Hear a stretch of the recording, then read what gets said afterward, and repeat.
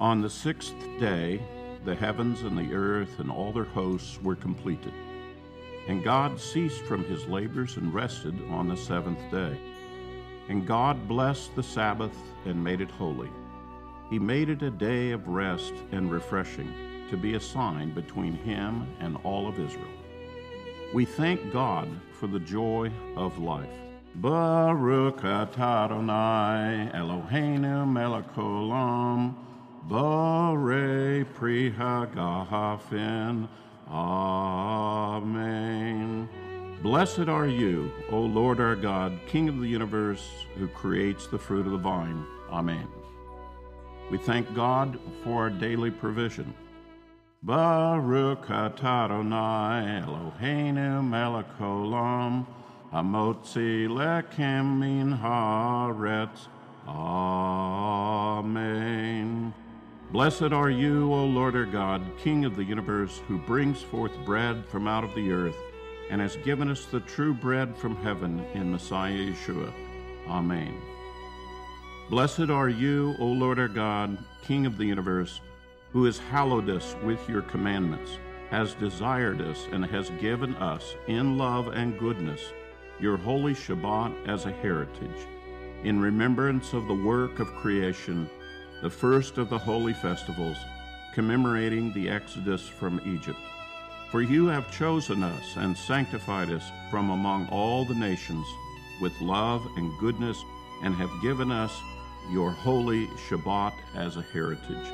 Blessed are you, O Lord, who hallows the Shabbat. Amen. The blessings over wives, mothers, and widows. May the Lord bless you as you care and nurture our families.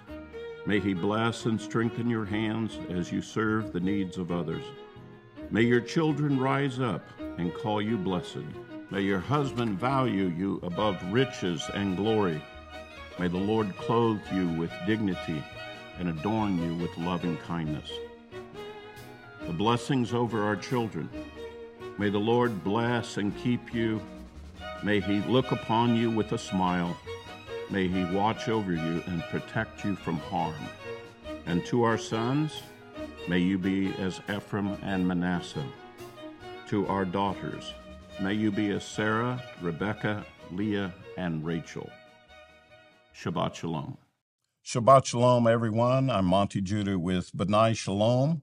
This is our Erev Shabbat broadcast, but as you can see, I'm not here to teach the Torah portion. This is Shabbat Shavuot. We are observing this weekend the Feast of Weeks, and in fact, I and the rest of the staff are at a conference for Shavuot, but I wanted to come before you for the B'nai Shalom broadcast and share just very briefly with you. I'm trusting that you too are observing the Feast of Weeks and enjoying this weekend as we complete the seventh Sabbath and then count the 50th day, the Feast of Weeks, Shavuot, the day of proclamation. There are three great things that we observe and remember, particularly about keeping Shavuot. The first is that the children of Israel, when they left Egypt after the Passover, the time period came for God to give the Torah at Mount Sinai. We approximate that that was right after 7 weeks. And that's what Shavuot is about. It's the Feast of Weeks. We count 7 full weeks after the Passover, count 7 Sabbaths, and then that's 49 days. And then on the morrow, after the 7th Sabbath, the 50th day, we call it the Feast of Weeks. And we believe that's the day, historically, when God proclaimed the Torah to the world and for all of Israel. So that's number one. Now, number two is that when God did that, he made an agreement. He made a covenant with Israel. And if you look at the structure of this covenant and the vows that were made to each other, it's like a marriage covenant where God begins to call himself the husband of Israel, and Israel is the bride now. And the way the vows worked is there in Exodus 19, God pledged without qualification that he would be the God of Israel, that he would care for Israel, he would preserve Israel and provide for them and so forth. And the people responded without qualification, saying the following words: "Whatsoever the Lord has said, that is what we will do and obey." And that's the vows made there are just like the vows of a marriage.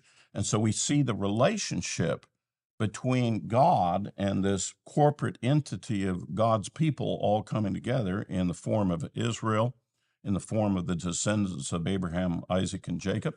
And it includes even us, the Gentiles, because that was a mixed multitude that was there. It wasn't just the native born. God was making a covenant essentially with the world, anyone who wanted to follow him as their God. Now, the third item that we know from this is that after the resurrection of Yeshua, Yeshua instructed his disciples to stay there in Jerusalem for a period of time. And we know they were keeping the Omer, they were keeping the Feast of Weeks. And they came to, as is said in the New Testament, Pentecost. Well, Pentecost is the 50th day. It's Shavuot after having counted 7 Sabbaths. And as you know, that's when the Holy Spirit was poured out. So this day carries great significance with us. It's the giving of the Torah, the giving of the Holy Spirit. This is when God set up the relationship between himself and his people as a marriage together in that form of covenant. It's also referred to by Moses as a day of proclamation. And on a marriage day, the bride and the groom make proclamations to each other. God made the proclamation of his commandments, and then the people, through the aid of the Holy Spirit, began to proclaim the gospel to the nations. We too, on the Feast of Weeks, on Shavuot, we come and we make our proclamation before the witnesses of many brethren.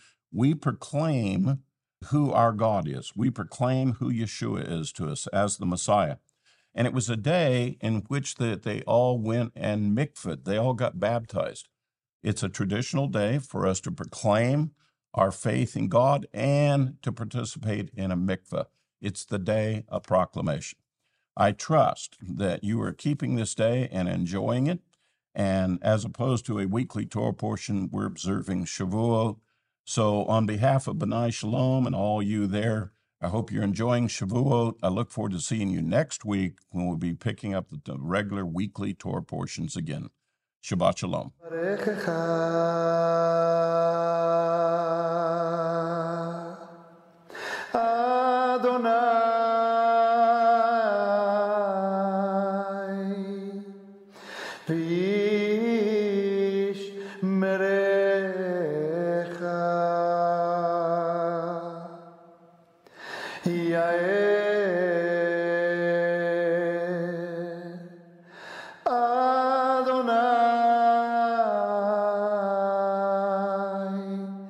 פניו אליך ויחונקה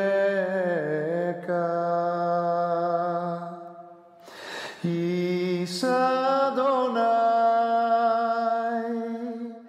פניו אליך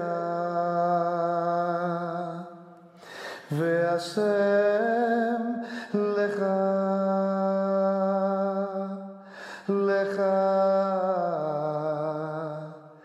Shalom.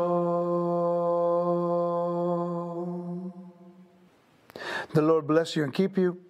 The Lord make his face shine upon you and be gracious to you. The Lord lift up his countenance upon you and give you peace.